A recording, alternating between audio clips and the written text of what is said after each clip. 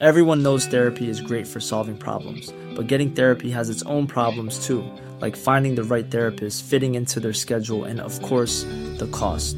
Well, BetterHelp can solve those problems. It's totally online and built around your schedule. It's surprisingly affordable too. Connect with a credentialed therapist by phone, video, or online chat, all from the comfort of your home. Visit BetterHelp.com to learn more and save 10% on your first month. That's BetterHelp, H-E-L-P.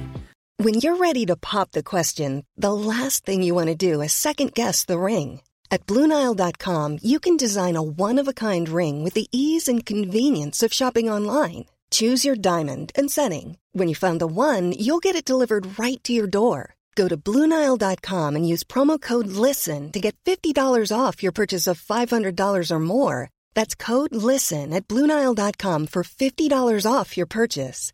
BlueNile.com, code LISTEN.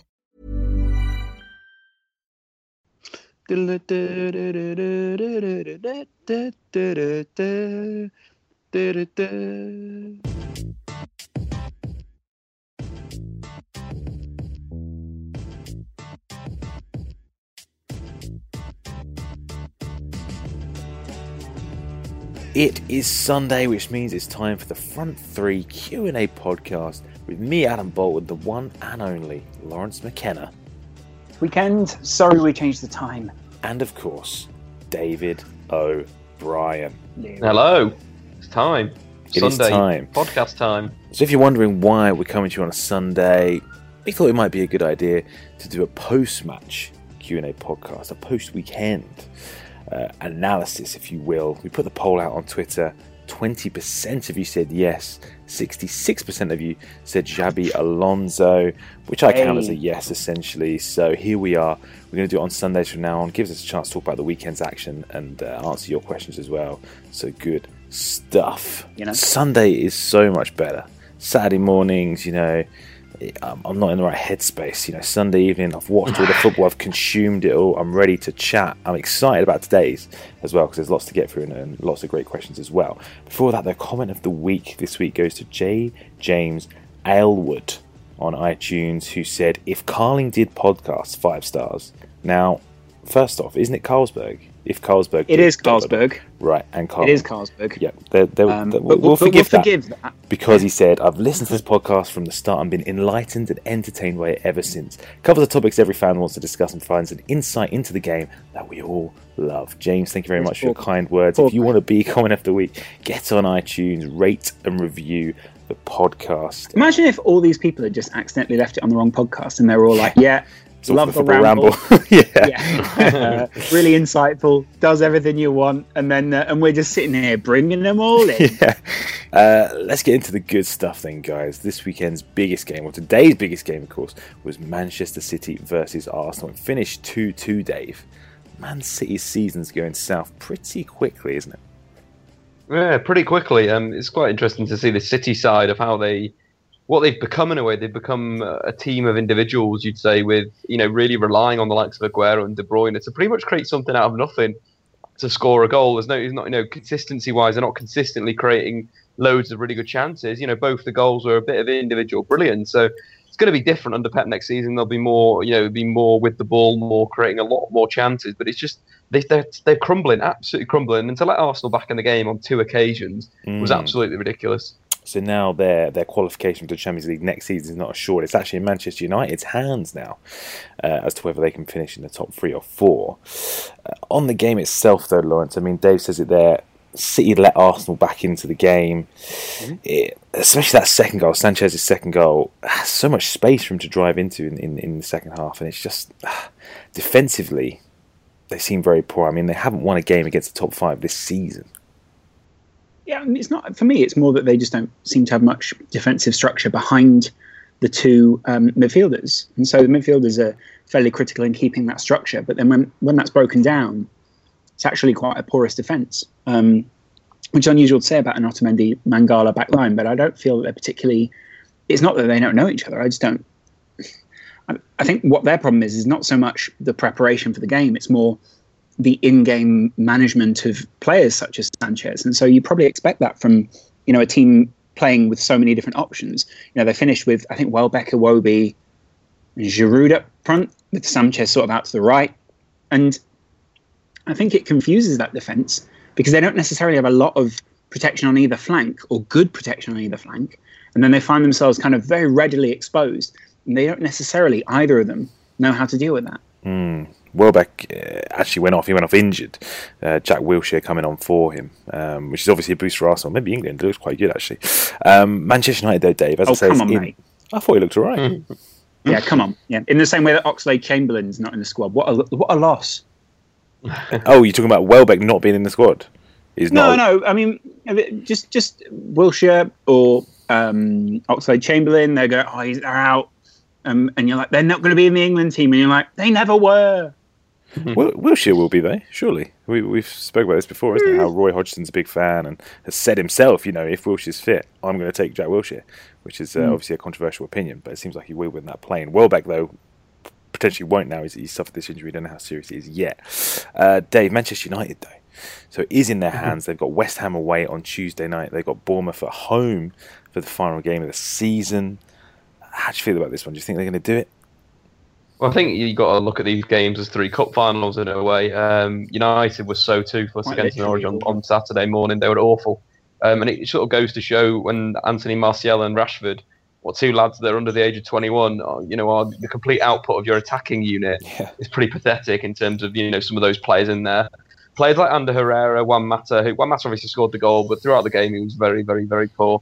Not really creating many chances. They were going too wide for the wrong situations, trying to play through balls to the fullbacks. It was just so messy, and it's so rubbish. Wayne Rooney, again, who I've been praising in central midfield, had to go back up top, and it was like we were missing Wayne Rooney in central midfield now. Just an absolute mess of the club, and the sooner this season over, the better.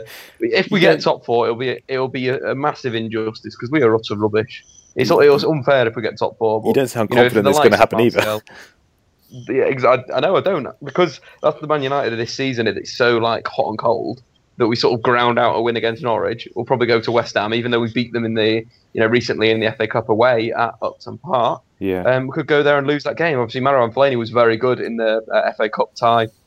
Martial was absolutely brilliant. So if we, those 2 players are missing, it could be a bit of a worry for United. Again, Memphis Depay, I don't know what's happened to him. It looks like his confidence has gone. At the start of the season, I was saying how, this could be very dangerous if Louis van Gaal continues to use Memphis Depay in this way, and he's continued to do that. And now Memphis Depay just looks an absolute bag of nerves. He scored at the end, though, which would have been really good for his confidence, but he needs to consistently play on that left-hand side, or, maybe even moved inside to sort of a second striker role, so he's got a bit more freedom to move around, because it was sort of like whenever he's come up against the right back this season, they sort of telegraph every single one of his moves, which is a little bit weird. It seems to happen every time. When he tries something, it always doesn't work. But I just feel it's just what Louis van Gaal has done to some of these young players. His mismanagement of Januzaj again.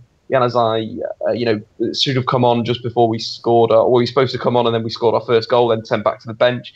Then again, he gets called back on 80 minutes and he gets sent back to the bench again. Just seems absolutely crazy. This player that has talent, Januzaj is a talented player. Maybe he's not the brightest. Maybe he doesn't get along with Louis van Gaal, but it's sort of Louis van Gaal's agenda now potentially is harming Manchester United's future. Ben Skiro tweets in to ask, is the top 4 and the FA Cup a successful season for United? Does it save LVG? Of course, assuming they do finish in the top 4 and win the FA Cup. What do you reckon to that, Dave? I think it doesn't save LVG. LVG's obviously been brought in to do a job potentially of moving the squad on. He's done that, fantastic, whatever. But the lack of progress sometimes with this team, it's worrying. And again, we've gone back to this toothless possession-based system that just doesn't create chances, and that's the issue. Fair enough if we had 90% possession like Bayern Munich do every week, but they create they have 35 shots on goal. That's fair enough. But if you're not creating chances and you're just recycling the ball for the hell of it, it's ridiculous. Look at how many goals United have scored in the Premier League this season. There's teams at the bottom. Sunderland have scored more goals than United this season. That is ridiculous. It's quite incredible that they're still in the race for the top 4, isn't it? I mean, that is... They can do it if they win these 2 games. So it's a good weekend for Manchester United, weirdly. A bad weekend for Manchester City, of course, who now have Champions League qualification out of their hands. A good weekend, though, for Arsenal, really, Lawrence. I mean, we talked about Wilshere coming back there. Giroud's drought is over. Sanchez coming back or continuing his impressive form over the last 6 or 7 games. And of course, St. Totteringham's Day could be back on. Yeah. Tottenham losing 2-1 at home to Southampton today. meaning that Arsenal can catch them on the final day of the season. Spurs only need 1 point, though, to finish above Arsenal for the first time since 1995.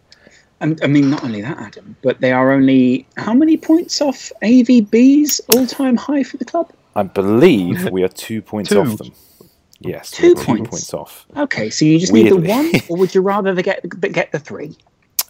Shame it's not 2 for a win anymore, isn't it? Really? Yeah. I am not. I'm a little bit worried, I've got to say, because I was hoping that Newcastle would be a little bit in a better position by this point, and that they wouldn't have so much to play for. By going into that game, you sort of think, oh god, here we go. They really got something to try and win this match for. But on the other hand, couldn't score against Aston Villa. I believe they're the only team in the Premier League who failed to beat Aston Villa this season. Yeah, that was bizarre, wasn't it? That really was a really weird match. Yeah, crazy. But it's why are all the Villa players just such wankers? Like, just let Newcastle score. Yeah. Shit all over Sam Allardyce. Yeah. And we'll just move Whoa, on. buddy! Yeah, well, Don't be like that. Get the memo. Super they Sam. didn't get the memo. Geez. Super Sam. Super satisfied. Sam is one win away from leading Sunderland to safety. Super self-satisfied Sam is so stupid. Whoa. He likes meditating, Lawrence. He's a Zen guy. He likes football stats. What more could you not like about Sam Allardyce? He's so good at meditating that when another player comes to him and says, I don't really get this meditating stuff, he turns to me and goes, you must not be enough of a believer then. And then he walks away and you think, that's good meditation, Sam. Well done. You've really managed to manage your anger well there. Tottenham, though, again, dropping points from a winning position, Dave. That's a total of 7 points from their last 3 games. It's 20 points in total this season they've lost from winning positions, more than any other team. Pochettino coming out after the game saying they've got a lot to learn. Maybe that inexperience showing. Tottenham got a lot of credit this season for having a young, vibrant, exciting team. But the last 3 games, #mentality. Quite embarrassing now. 10 points, mate. The thing is, I'm trying to look at it from a certain perspective and say, Spurs were not expected to finish in the top 4 this season. And if you'd have said to me, they weren't. Was anyone expecting? Yeah, but nor were Leicester expected to finish in the top 4. Exactly. So I'm trying to remain positive and say, okay, look, we've qualified for the Champions League. We actually challenged for the title for the first time in my lifetime, which I think is incredible. At the same time, it's very disappointing to be ending the season like this. I mean, it is partly because they've just dropped out the title race, but you'd still sort of hope that. I mean, Southampton have also been on somewhat of a good run. You'd also hope that the players would do it for their own sort of self-worth, if you like. But then let's put it this way: you're finishing the season by finishing 2nd or 3rd. John Terry's finishing by finishing 9th, 10 points almost behind Liverpool, and not even playing his last game. Worst ever defence by a Premier League champion, I should add, for Chelsea. But Shrishant wrote in, he said, if Arsenal finish 2nd, Spurs finish 3rd with 70 points, how will Adam feel about Spurs season as a whole? I still think it is a massive success. I mean, like I say, you've got to almost adjust the expectations to now, because finishing below Arsenal would be a pretty big disappointment, to be honest, because every Spurs fan wants to do it, and I think there'd be banter for days from Arsenal fans. It wouldn't end, essentially. So I definitely don't want that. But I think you also have to look at it from the point of view of, it's been a massive success. Qualifying for the Champions League is not something that was expected this season. To finish 2nd or 3rd and to make a title challenge, I think the whole season has to be seen as a success. But we'll see if we can actually finish above Arsenal. All we need to do is draw with Newcastle. That's all we need to do. It's away from home. It's Newcastle, lads. Hopefully crash cut. We'll be all right, yeah. All we need to do is a simple draw with, shit. So I'm not feeling massively confident, to be honest. But it would be ultimate Spurs to have the best season in their Premier League history and still finish below Arsenal. That would be the definition of Spursy, I think. Liverpool, though, Lawrence, we'll touch on them briefly, winning 2-0 against Watford. Professional performance, played number of kids, blah, blah, blah. But Rishabh Singh writes in asking about Firmino. 21 goals / assists this season. How important will he be for LFC moving forward? Yeah, I think it's about consistency for Firmino. he's been fantastic to watch him in some fantastic things he's done. He's got a great highlights reel. It's about doing that in every game, not drifting in and out. I think it's, most people who maybe watch Liverpool games will see him drift out, and that can be very frustrating because you know what he can do, but that doesn't mean he can't produce a great moment for every game, and I think that's part of it, really. So I think for Firmino, it's going to be about being more consistent. And, I think Klopp's already identified that, and I think there's been a few games now where he's got the best out of him, and that's been against sides maybe where he's felt that Liverpool are the better team. And so I feel like that's part of it, is giving Firmino the right environment to produce. For Klopp, it's not just about the individual. Obviously, it's what the individual does for the system. I don't think you'd play him if you didn't believe he added something to the system, as well as those individual pieces of brilliance. Having said that, Klopp's focus wasn't even on that today. I mean, he was on Joe Allen, who he said needs to play Joe Allen football. Obviously, what I find interesting about that is, just a few seasons ago, they were talking about the Welsh Xavi or whatever it is. If that had come out of another manager's mouth, that might have sounded ridiculous. But because it comes out of Klopp's mouth, it's sort of the press lap it up. It's interesting. He was obviously praised him today. He said it wasn't one to the LFC museum, but it was still a good game. And Liverpool won 2-0. And it also very sad for Ward, who was going to make his debut for Liverpool, but sadly didn't. So his Premier League debut for Liverpool, but sadly didn't today. Elsewhere, the league title race is down to Barcelona and Real Madrid. Dave, Atletico Madrid are out after losing to Levante. Real Madrid just about holding on against Valencia, and Barcelona winning 5-0. It's going down to the final day. It's hard to look past Barcelona. I mean, since they've had their wobble, they've won 4 games in a row with a combined score of 21-0 in the league, which is quite something. So you wouldn't put it past them to win on that final day and retain the league title. I think that's what's going to happen exactly, because the other two obviously are probably more focused on the Champions League. Simeone rested both Diego Godin and Antoine Griezmann, arguably Atletico's 2 of the best players.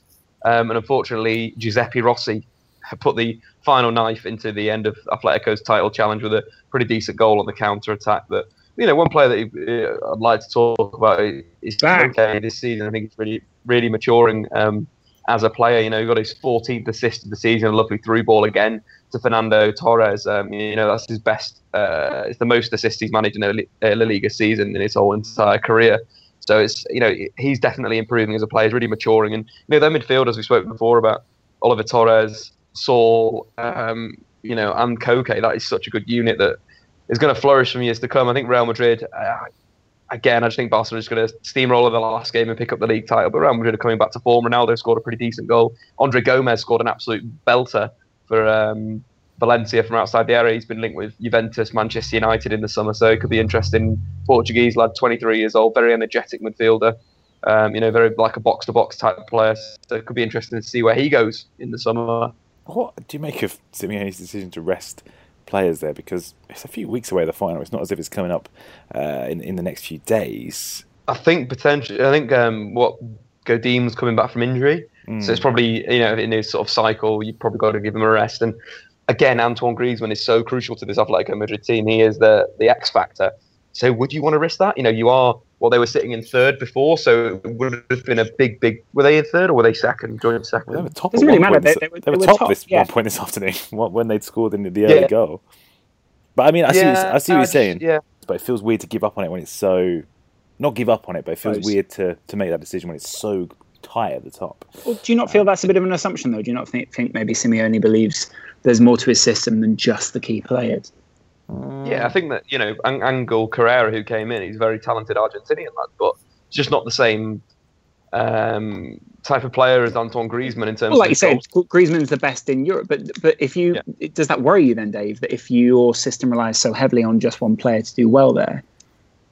I think it's going to be a lesson for Simeone. What Simeone's done so well this summer.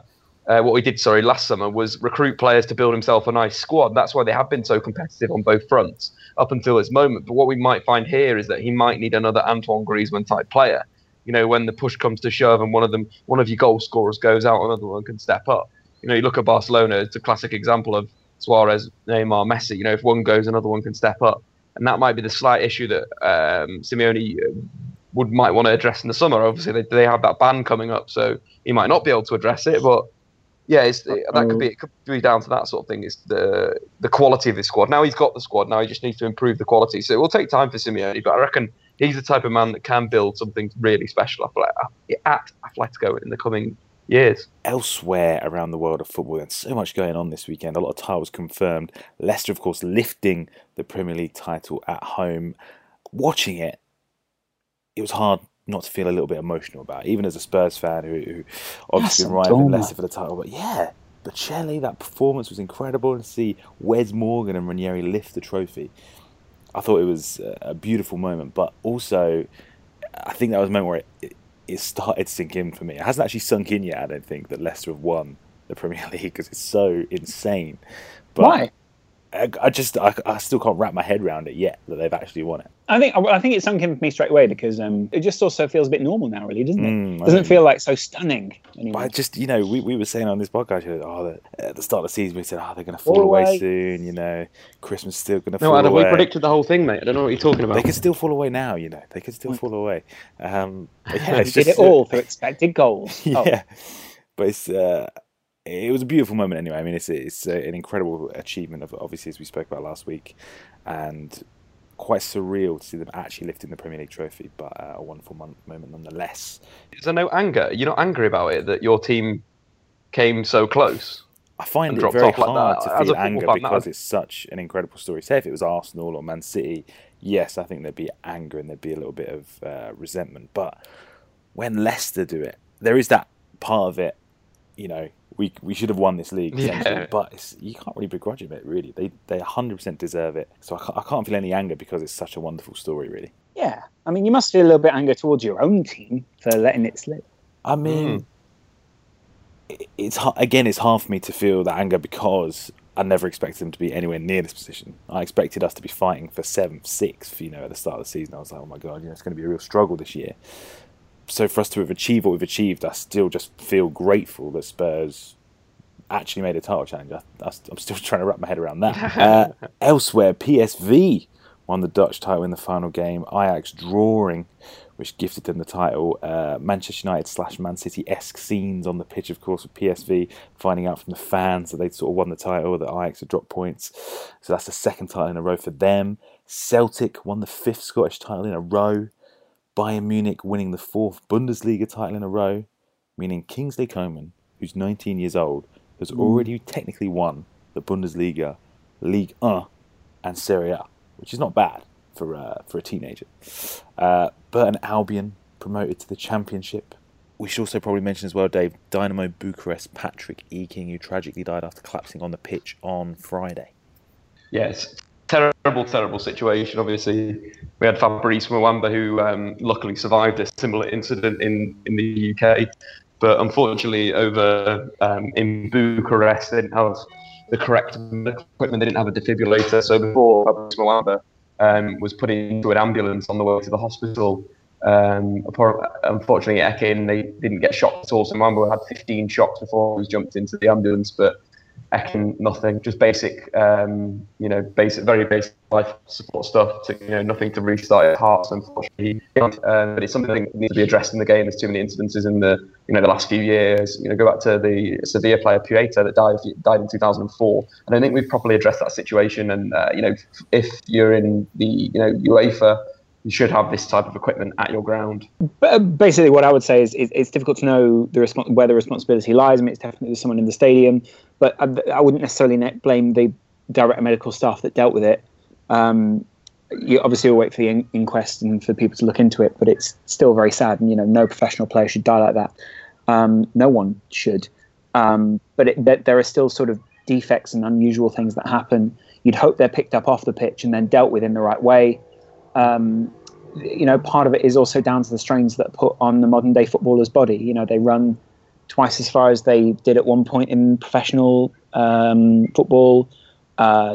These guys are honing their bodies to be really elite and something which people want to watch more and more. So let's see how they deal with it. Hopefully this is one of a few incidents, but it is becoming more commonly reported. The problem is really that the more medical knowledge we get, the better it is. But therefore, in the press, the more specifically it becomes reported, and at times that can lead to an almost hyperbole sort of nature about this sort of thing, and that's worrying because we obviously we want people to be safe, but at the same time we don't want it to be a sort of hyperbolic nature with which we deal with people's health. So no.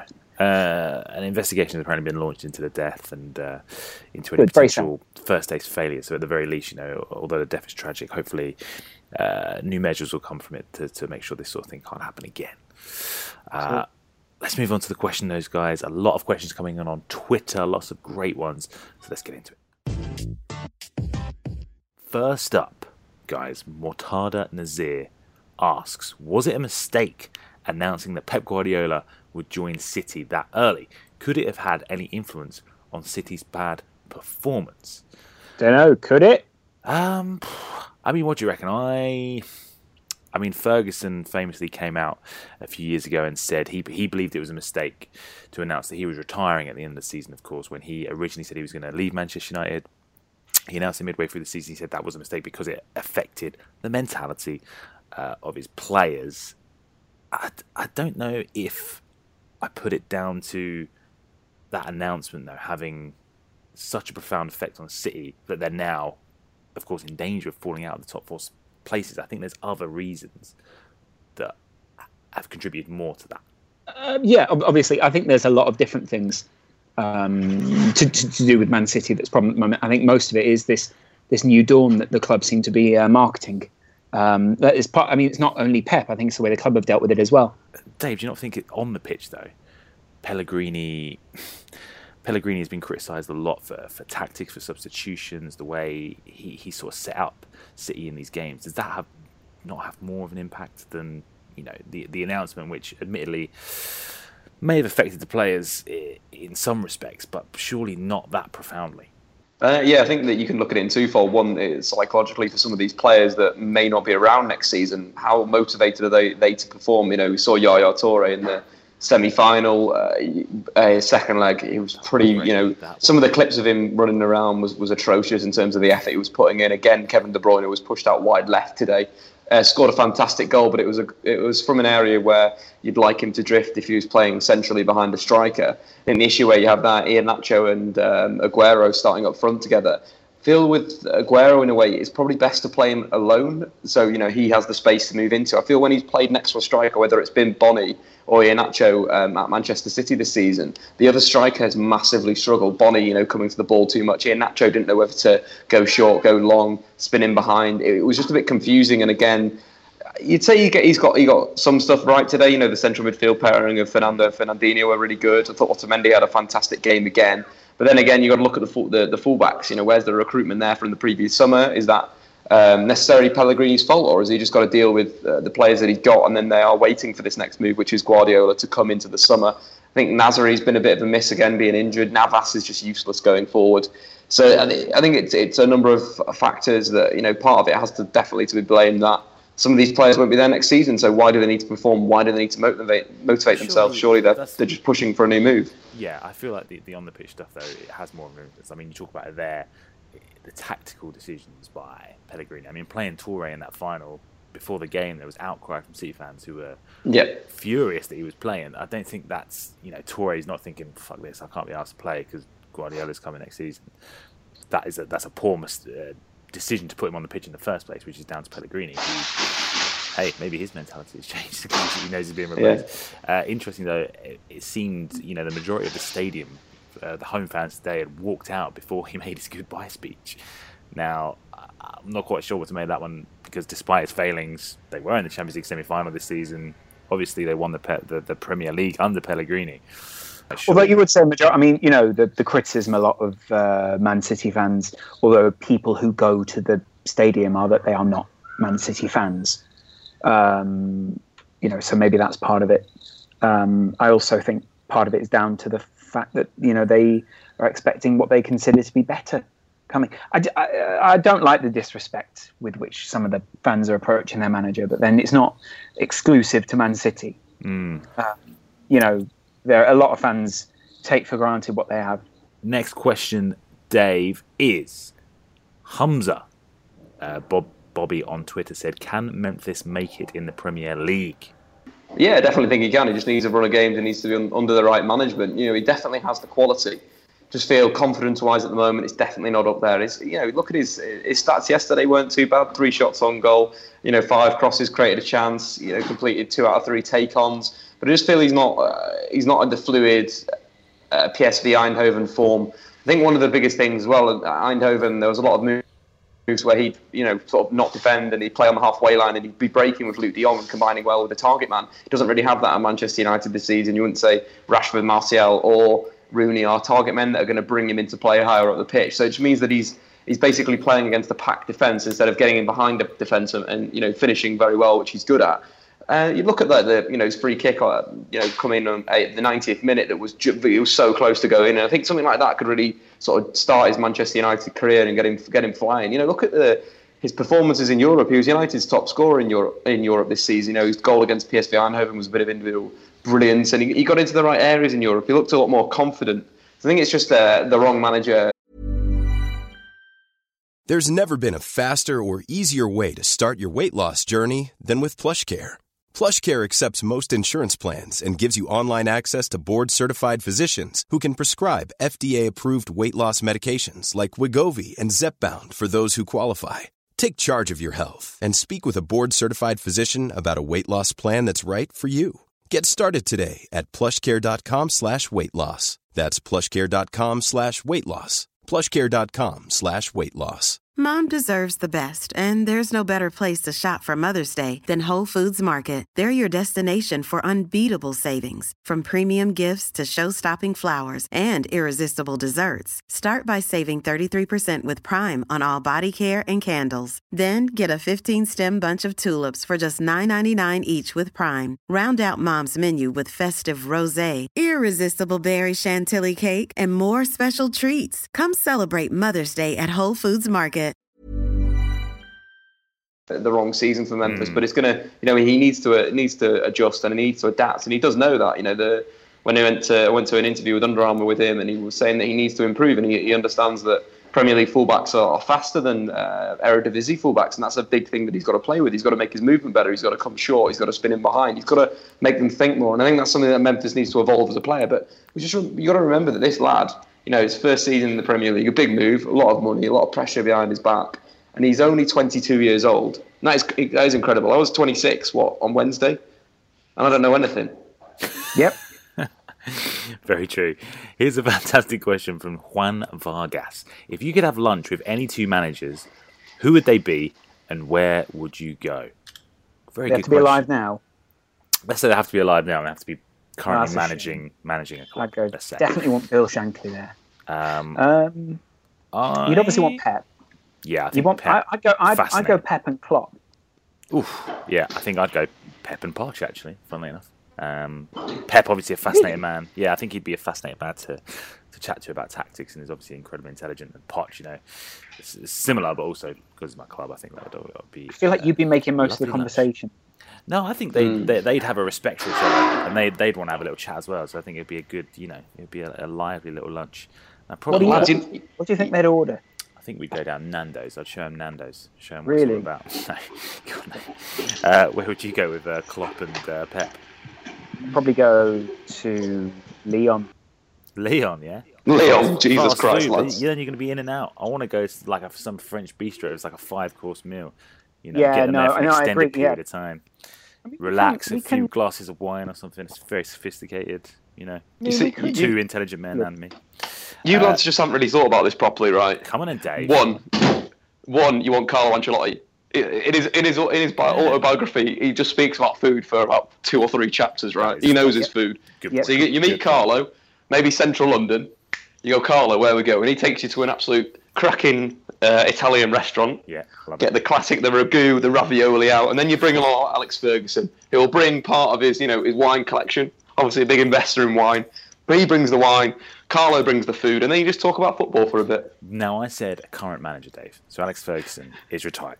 So you got to rule. He's still a director. Okay, so I've got to throw someone else for the wine choice. Right. No, I'm going to go outside the box. I'm going to go for Sam Allardyce. Whoa. That is a the party started. I see. So you go out for a few wines with Carlo, and after lunch, a few pints with Sam. Get on it, Oh, nice. Do some meditation. You're thinking about this. That's a good answer. Next question is from GK Arteta Assist, who says, "Who is the best young talent in the academies from the team that you support?" For Spurs, Josh Onoma's already sort of come through to the first team now. I think the one I was hearing a lot of chat about was Marcus Edwards. Who's quite a skilled little forward. He's having a bit of a contract wrangle with Spurs at the moment, so he might not be there for long. He's apparently turned down a new deal. But at the moment, seeing as he's still there, he's probably the most promising Marcus Edwards that I know of. Dave, what about you from Man United?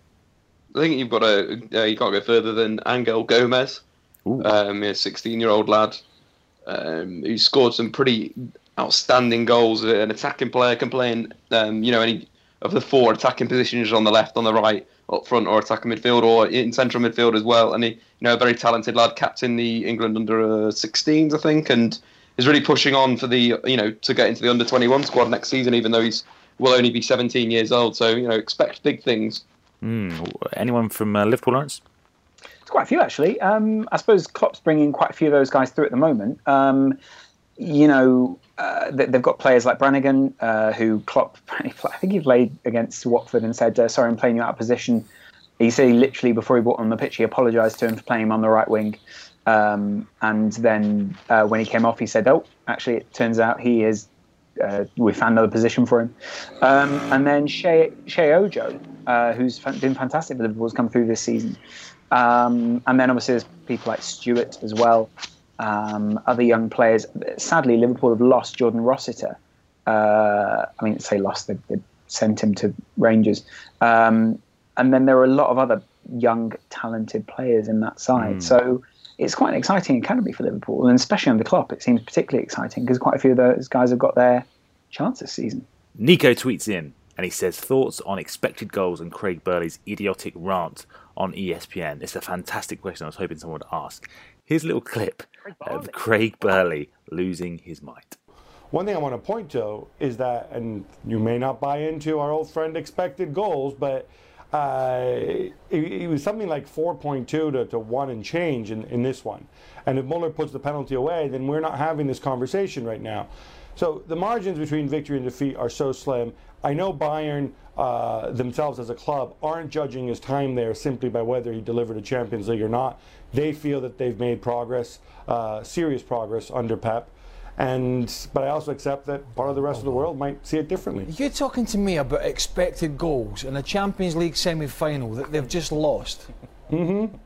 Oh, what an absolute load of nonsense that is. Gab, honestly, just... Why? What do you mean, why? I expect things at Christmas from Santa Claus, but they don't come. Right? What a deal in is fact. No, that's not what it means. What does expected goals mean? Point. Look, you can go on the internet and find a definition for it, but it's one vantage point to measure how well a team played by looking at chances from where look at the results and chances created and whatnot. Well, yes, anybody can look at the results. Of course, because that's what the game, Gab Marcotti, is about. Whether you like it, I like it, or anybody likes it, the game is about results. That's why managers change jobs and get the sack. Right? None of this nerd nonsense about expected goals. So Bayern Munich, who I think as a football club are a pretty important club, and they're run by some pretty smart people. They've come out and all along they've said that they feel that they've made progress and they weren't going to judge them simply by delivering the Champions League, because you can get extremely lucky and win a Champions League. We've seen it happen not that long ago, 2011-12. Yes. Was that the best team in Europe, Chelsea under Di Matteo? Was it? And you can get extremely unlucky 3 years in a row when you lose in the semi-finals. And this guy's adult. I'm not. Listen. I'm sorry? No, you can get unlucky 3 years in a row like Guardiola and losing 3 semi-finals. Or are we dealing in fact? No. In fact, I'm agreeing with you. I think he should have done better in the last two semifinals. But it's also a fact that they lost to Real Madrid and Barcelona. It's not like he went out against Dudelange from Luxembourg or whatever. Yeah, I'm not arguing he lost with against that. some pretty good teams. I think he made the situation worse in those games, and he made mistakes. And he made mistakes in the first leg. Yeah. But this is not the only thing that they're judging him on. I'm not having a go at Guardiola. I'm having a go at you. For sitting there, for coming on this show, and you're regular on this show, talking about expected goals and how that's better than results. I'm sorry, but I'm not having that. Okay. I'm not saying it's better than results. I'm saying it's one vantage point to look at it. No, it's not, Ali. They look at this. No. Jack. Dave, first off, can you explain to us what expected goals are? So let's break this down. So let's take every single shot that has happened this season in the Premier League. Yeah. So from those shots, you'll obviously have shots that are on target, shots that hit the woodwork, shots that are saved by the keeper, and then the shots that are scored, obviously. So what expected goals does is it breaks the penalty area or the final third into sort of zones in a way. So let's just do it in a real simple term where we've got three zones, middle, left, right. What expected goals will do, it'll take the number of shots that have happened in one of these zones, and then also take the number of goals scored in these zones, and then simply take the number of goals divided by the number of shots, and then that's your expected goals. So, for example, if we've had 3 shots from the centre and we've scored 2 goals, our expected goals from that zone would be 0.66. Yeah. And that is simply what expected goals is. That can obviously be applied. You can add minutes played to that. You can add other certain things. You and can so have forth. more zones. You have more zones, but usually the dudes will have 50, 60, 70, 80 zones. My only issue with that is that's an average. That's a big average. So over time, you'd expect it to average out. But to apply expected goals onto a single game of football for me is a little bit misleading because you're taking a big load of data and you're saying that that's going to happen every single time. Where quite frankly, due to the nature of the data, it's not going to happen every single time. But it's a very interesting metric, and if you could build a very good expected goals model, it'd be good. But then the other issues that you have is that you're not taking into consideration where the opponents are, where the goalkeeper is. There's a lot of other variables that aren't considered in the model, and that's my only criticism of the model. There's other variables that could be there, but it's a very good model. Does that hopefully make sense? I mean, it's the thing is, yeah, exactly. That's what I was saying. Is it does the interesting side of it, isn't it, Dave? That actually people seem to be using it to good effect within the game. Yeah, I think that's the danger with football stats at the moment is that it's difficult to find value of what football stats are worth. Taken into consideration. And expected goals could be good if you apply it over a certain level and you've got correlation between the player and how many shots he's taken and so forth, but it's not going to be the greatest metric of all time. And I think that's the biggest thing. People negating some stats and using other stats, that's very misleading. Do you think it seems to be better in almost that's what I do find interesting is some stats seem to be better looking back, and some stats are forward-looking stats, if you like. So you can say this guy, and by its nature, expected goals is supposed to be looking forward, right? I think a lot of people do seem to use it. I mean, the problem is most of us only ever see it from a perspective of someone who's writing an article or someone who's reading an article, and actually within the game, it's probably much more nuanced than that, isn't it? Well, I think the big issue is that, what you use expected goals for is you say, yes, at the start of the season, what you should be using it for is a predictor, right? So therefore, it shouldn't have any bias to it. It shouldn't have any linearity between any of the other variables. And the issue that we have with there is that there is bias because you can't apply that your sample set of your player from one season to a next season. Oh, no, it's not bias, sorry. There's no correlation between it is what I'm trying to say. Do you think Marcotti was wrong, though, to say... He was essentially saying that Bayern Munich were unlucky. He was using that statistic to explain that they were perhaps unfortunate not to go through. Is that unfair of him to use that? I'd say in that situation, that is a good example of it being unfair, because the reason why the expected goals were so low was because Atletico Madrid are so good at blocking the ball and getting people in front of the goal and them, as well with their keeper. So... yes, you can say that they should have scored 5 goals in the game because they had 35 shots from these zones. But the issue is, in the game, if you look at Atletico Madrid, they defend in a certain way where potentially they'll be a little bit deeper than, let's say, how Barcelona defend on the edge of the penalty area. So you'd expect more goals to be scored from shots, to go in from Barcelona if you're like in the penalty area. Whereas it'd be less against Atletico because there's more bodies between them and the goal, and ultimately that's the issue, that we don't consider other variables. So quite frankly, for Marcotti to just throw that in there and say the expected goals won, so they should have won, is quite frankly a load of shit. He didn't say they should have won. He was just sort of saying, he was trying to put a little bit of context and say that they were perhaps a little bit unlucky in the fact that considering the expected goals. I think that's fine. That's a fine assumption. Then obviously I've not read what Marcotti said about it, but that's a fine assumption. You can say yes, potentially they've been unlucky. Burley's response though was extremely interesting. I think he didn't quite grasp what expected goals means, and he was very negative about it. He sort of told Marcotti that he's not having any of it. This nonsense about expected goals. He called it nerd nonsense, is what he called it. Nerd nonsense. That's always the best way, I find. What a dinosaur. Yeah. But it did seem he was very unwilling to, he didn't understand, even though he didn't really understand what it meant, he was still really quite happy to just completely shut it down and wasn't having any of it. He wasn't. Do you ever think that's just a bit weird? Do you ever think that's so weird that someone sort of rejects to such a degree? Yeah, you should be open to embracing that sort of thing. But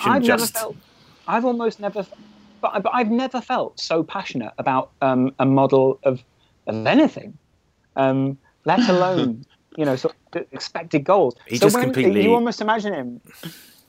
He just loses it. It's so weird.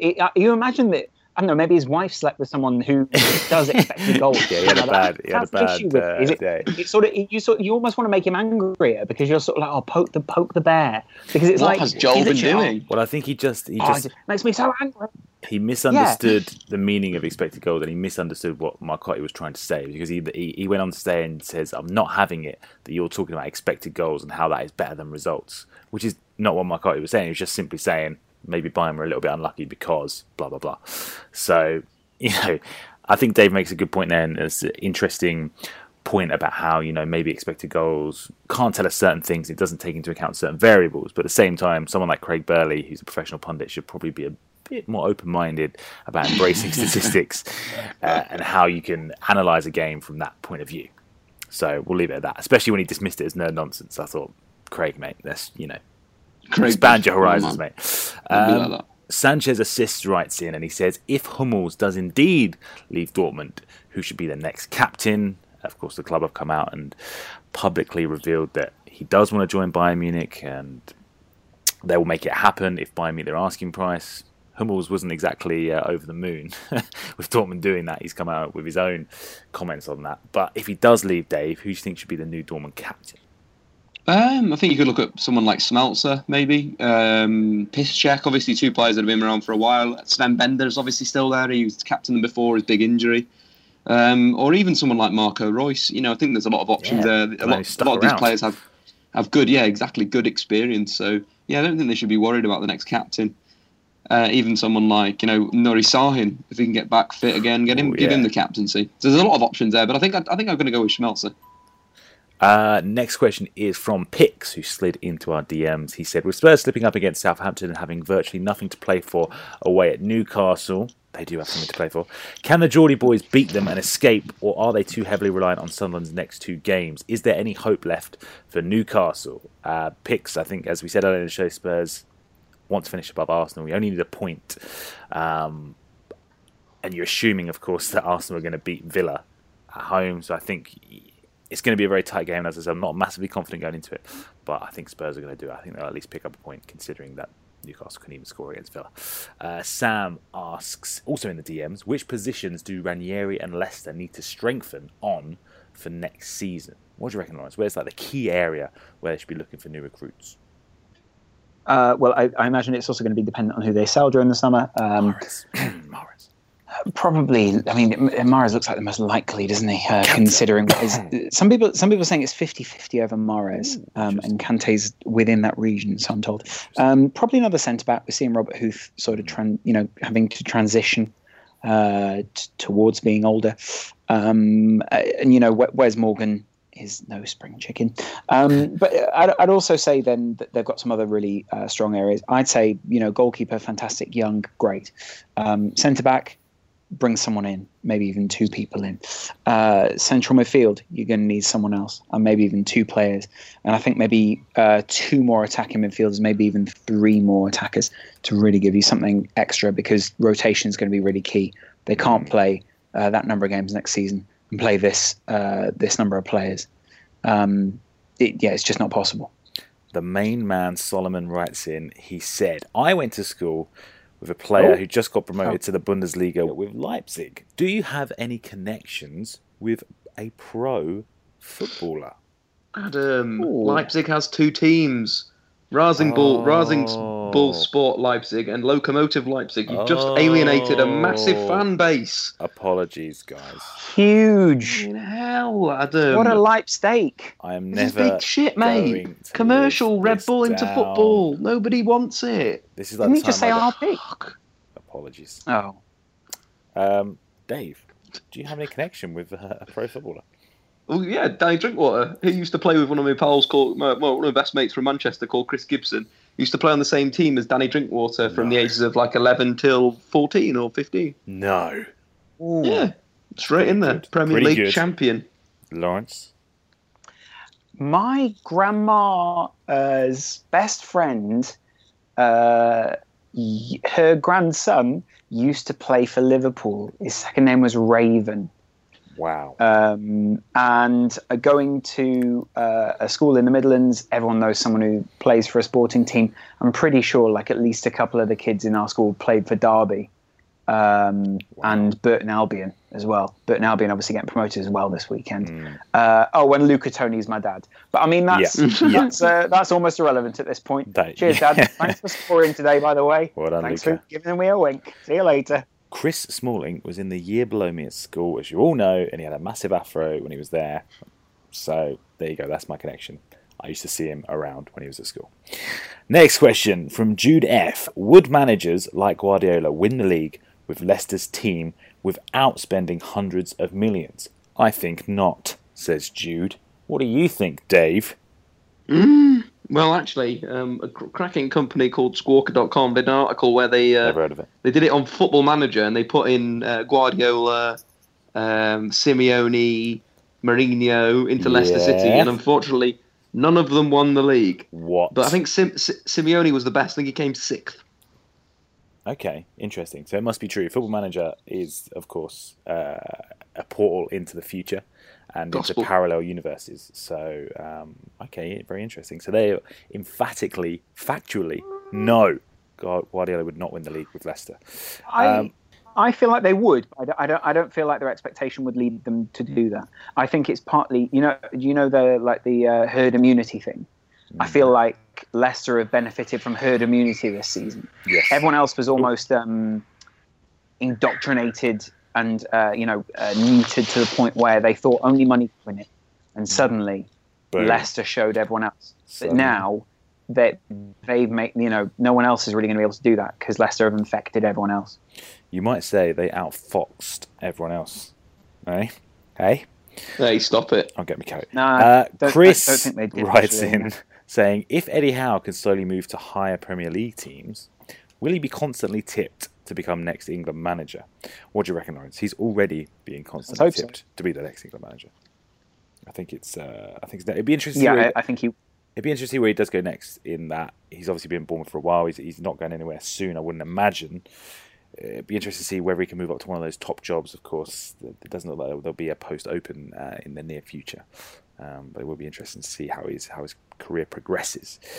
Jeremy Castro writes in, Dave, asking, with Verratti and Marchisio out for the Euros, how do you expect that to change Italy's style, and who could take their place?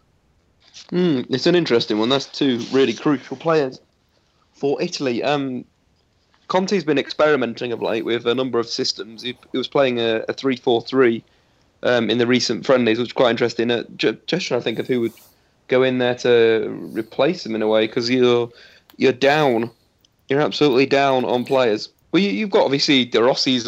He's been knocking around for years. Yeah. You could throw Florenzi in there if needs be.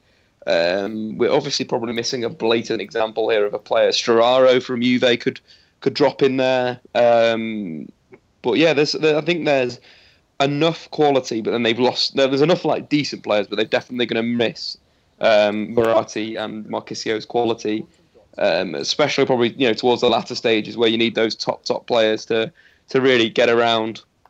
I'm reading here, his teammate Thiago Motta or Sampdoria sensation Roberto Soriano is likely to replace him at the heart of Conte's midfield.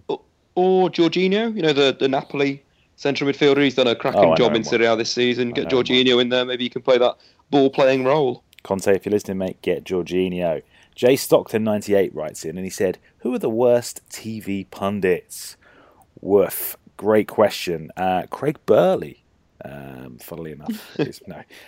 Who do you reckon, Dave? Who's an unpopular pundit in your book? I'm not a fan of Niall Quinn. Oh yeah, Niall Quinn. Not great. Definitely not great. What's your grievance with Quinny? He's just a bit too biased for City. Yeah, that always gets my goat when they're it's like Alan Smith is a good co-commentator, I'd say, but occasionally his Arsenal colours sort of shine through. Yeah, it's not great. But then let's talk about the good ones. Danny Higginbottom. Yeah, Danny Higginbottom. He's writing stuff for the Independent as well, which is the stuff he's doing there is very interesting. What about who else has sort of come to the fore? What do you make of Jermaine Genius, who's sort of been on Match of the Day a lot lately? Yeah, he's all right. Bland, Lawrence, you say? Yeah. Okay. Who's Bland could be better used. Not very insightful at times, but often not used in the right way. What about Danny Murphy? What do you reckon of Danny Murphy, Lawrence? Fine, sometimes a little bland, very often insightful when it comes down to player stuff. Wrighty's getting better and right. I like Wrighty as a pundit on 606 because I think he interacts with the fans quite well. Yeah. Not a fan of Robbie Savage. Can go fuck himself. Excellent. Not a fan of Andy Gray. Okay. Next question is from AKA Juice. He says, who can Barca buy to improve their squad for next season? Who should they sell as well? What do you reckon, Lawrence? Is there a key area they need to improve in? I think central midfield would definitely be a place they want to add more numbers. They probably want another striker in there so they can rotate this team a little. And definitely a centre-back. Simple. Do it, Luis Enrique. John Shin said, should the Foxes do all they can to maintain their players for next season, or should they cash out and restructure? They both seem like it's quite a drastic option to cash in on those players. I think the truth will be somewhere in the middle, as we said before. Mahrez may well leave, and Kante as well with that buyout clause. But I think they'll keep most of their key players, such as Huth, Schmeichel, Vardy, Drinkwater, and hopefully they'll be able to add to that as well. And if not, make another title challenge, at least compete towards the top 6 next season. My favourite question this week, though, comes from Piotr Gala. It's a great question. Which of you three do you think would be the best / most successful manager in real life? Now, I'll give you my answer first. I think it would be Dave. Because Dave has a very good tactical understanding of the game. I think he's also a very likeable man. I've never met a man who doesn't like Squawker Dave. So I think he'd have the endearment of his squad. I think the squad would show him respect. And he's got the personality, but also the tactical acumen to be the best football manager of us three, I would say. That's my opinion. Dave, would you agree that it is you? No, I think you'd be quite good at them. I've seen how you run your little squad at TFR. Oh yeah, you're a good manager. You're a people man. You understand the folk. Now, and I think you're good at getting the best out of people. Yeah, I wouldn't say my on the pitch intellect would be quite up to the job. Unfortunately, I don't have. I think you'd be calm. You'd be calm in crisis. Well, I'd be resorting to hoof it up to the big lad, all that sort of stuff. I don't think I'd have I don't have the tactical brain to do it myself. If you saw my Football Manager, you'd see what I'm talking about. What do you reckon, Lawrence? Who's the best of the three to be suited as a manager? What qualities do you think you'd bring, Lawrence, to being a Football Manager? passion. I think we'd make a. You know, I do think I think we'd make a good team. Yes, that's a good shout. The three of us. Yes. Who would be, the head coach then? Who would be the Pochettino, if you will? I'd probably put Dave head coach. I wouldn't mind being like a little coach. I could be an assistant or something. I put Dave. I put Dave as I put Dave as the head of tactical style. Yes. I put you as like a I think I'd definitely make you do post-match interviews. Oh yeah, Adam's the PR guy. That would be excellent. Yeah, excellent. What would you be responsible for then, lads? Oh, really? That's interesting. Maybe motivation of the players. Yeah. What would you go? What role do you want me? I think you're quite an insightful person. You've obviously a bit of an intellectual. You've got smart ideas. I think maybe motivation. Yeah, maybe Dave's more the technical sort of tactical side of the game, whereas maybe you're more the psychological almost. Am I wrong in saying that? I think that's quite good. No, I agree. Excellent. No, I agree. Just Fantastic. a really bad internet connection. So Yeah. Oh yeah. Right. So there you have it. I think Dave technically would be the best manager of the three, but put all three of us together, I think you'd have a pretty good coaching team potentially. I think we could take someone to win at least one game or something like that. Guys, anyway, listen, that wraps up the Front Three Q&A podcast of the weekend. Absolutely fantastic questions. Really enjoyed going through them all. And I think Sunday's a keeper, guys. Tell me if I'm wrong. I enjoyed discussing the action. Some of the questions were about the action. I think there's a little bit more to get your teeth into, I think. I agree. Yeah, fantastic. We're in a consensus.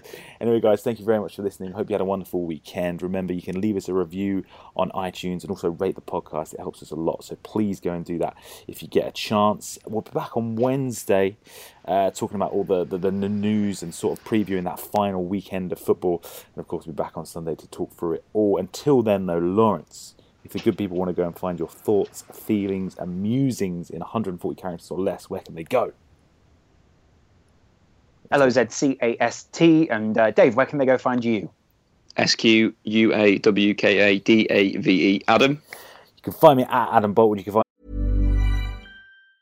Mom deserves the best, and there's no better place to shop for Mother's Day than Whole Foods Market. They're your destination for unbeatable savings, from premium gifts to show-stopping flowers and irresistible desserts. Start by saving 33% with Prime on all body care and candles. Then get a 15-stem bunch of tulips for just $9.99 each with Prime. Round out Mom's menu with festive rosé, irresistible berry chantilly cake, and more special treats. Come celebrate Mother's Day at Whole Foods Market. Mom deserves the best, and there's no better place to shop for Mother's Day than Whole Foods Market. They're your destination for unbeatable savings, from premium gifts to show-stopping flowers and irresistible desserts. Start by saving 33% with Prime on all body care and candles. Then get a 15-stem bunch of tulips for just $9.99 each with Prime. Round out Mom's menu with festive rosé, irresistible berry chantilly cake, and more special treats. Come celebrate Mother's Day at Whole Foods Market. all three of us on the Football Republic on YouTube. Go and check it out. Until next time, guys, we'll see you on Wednesday.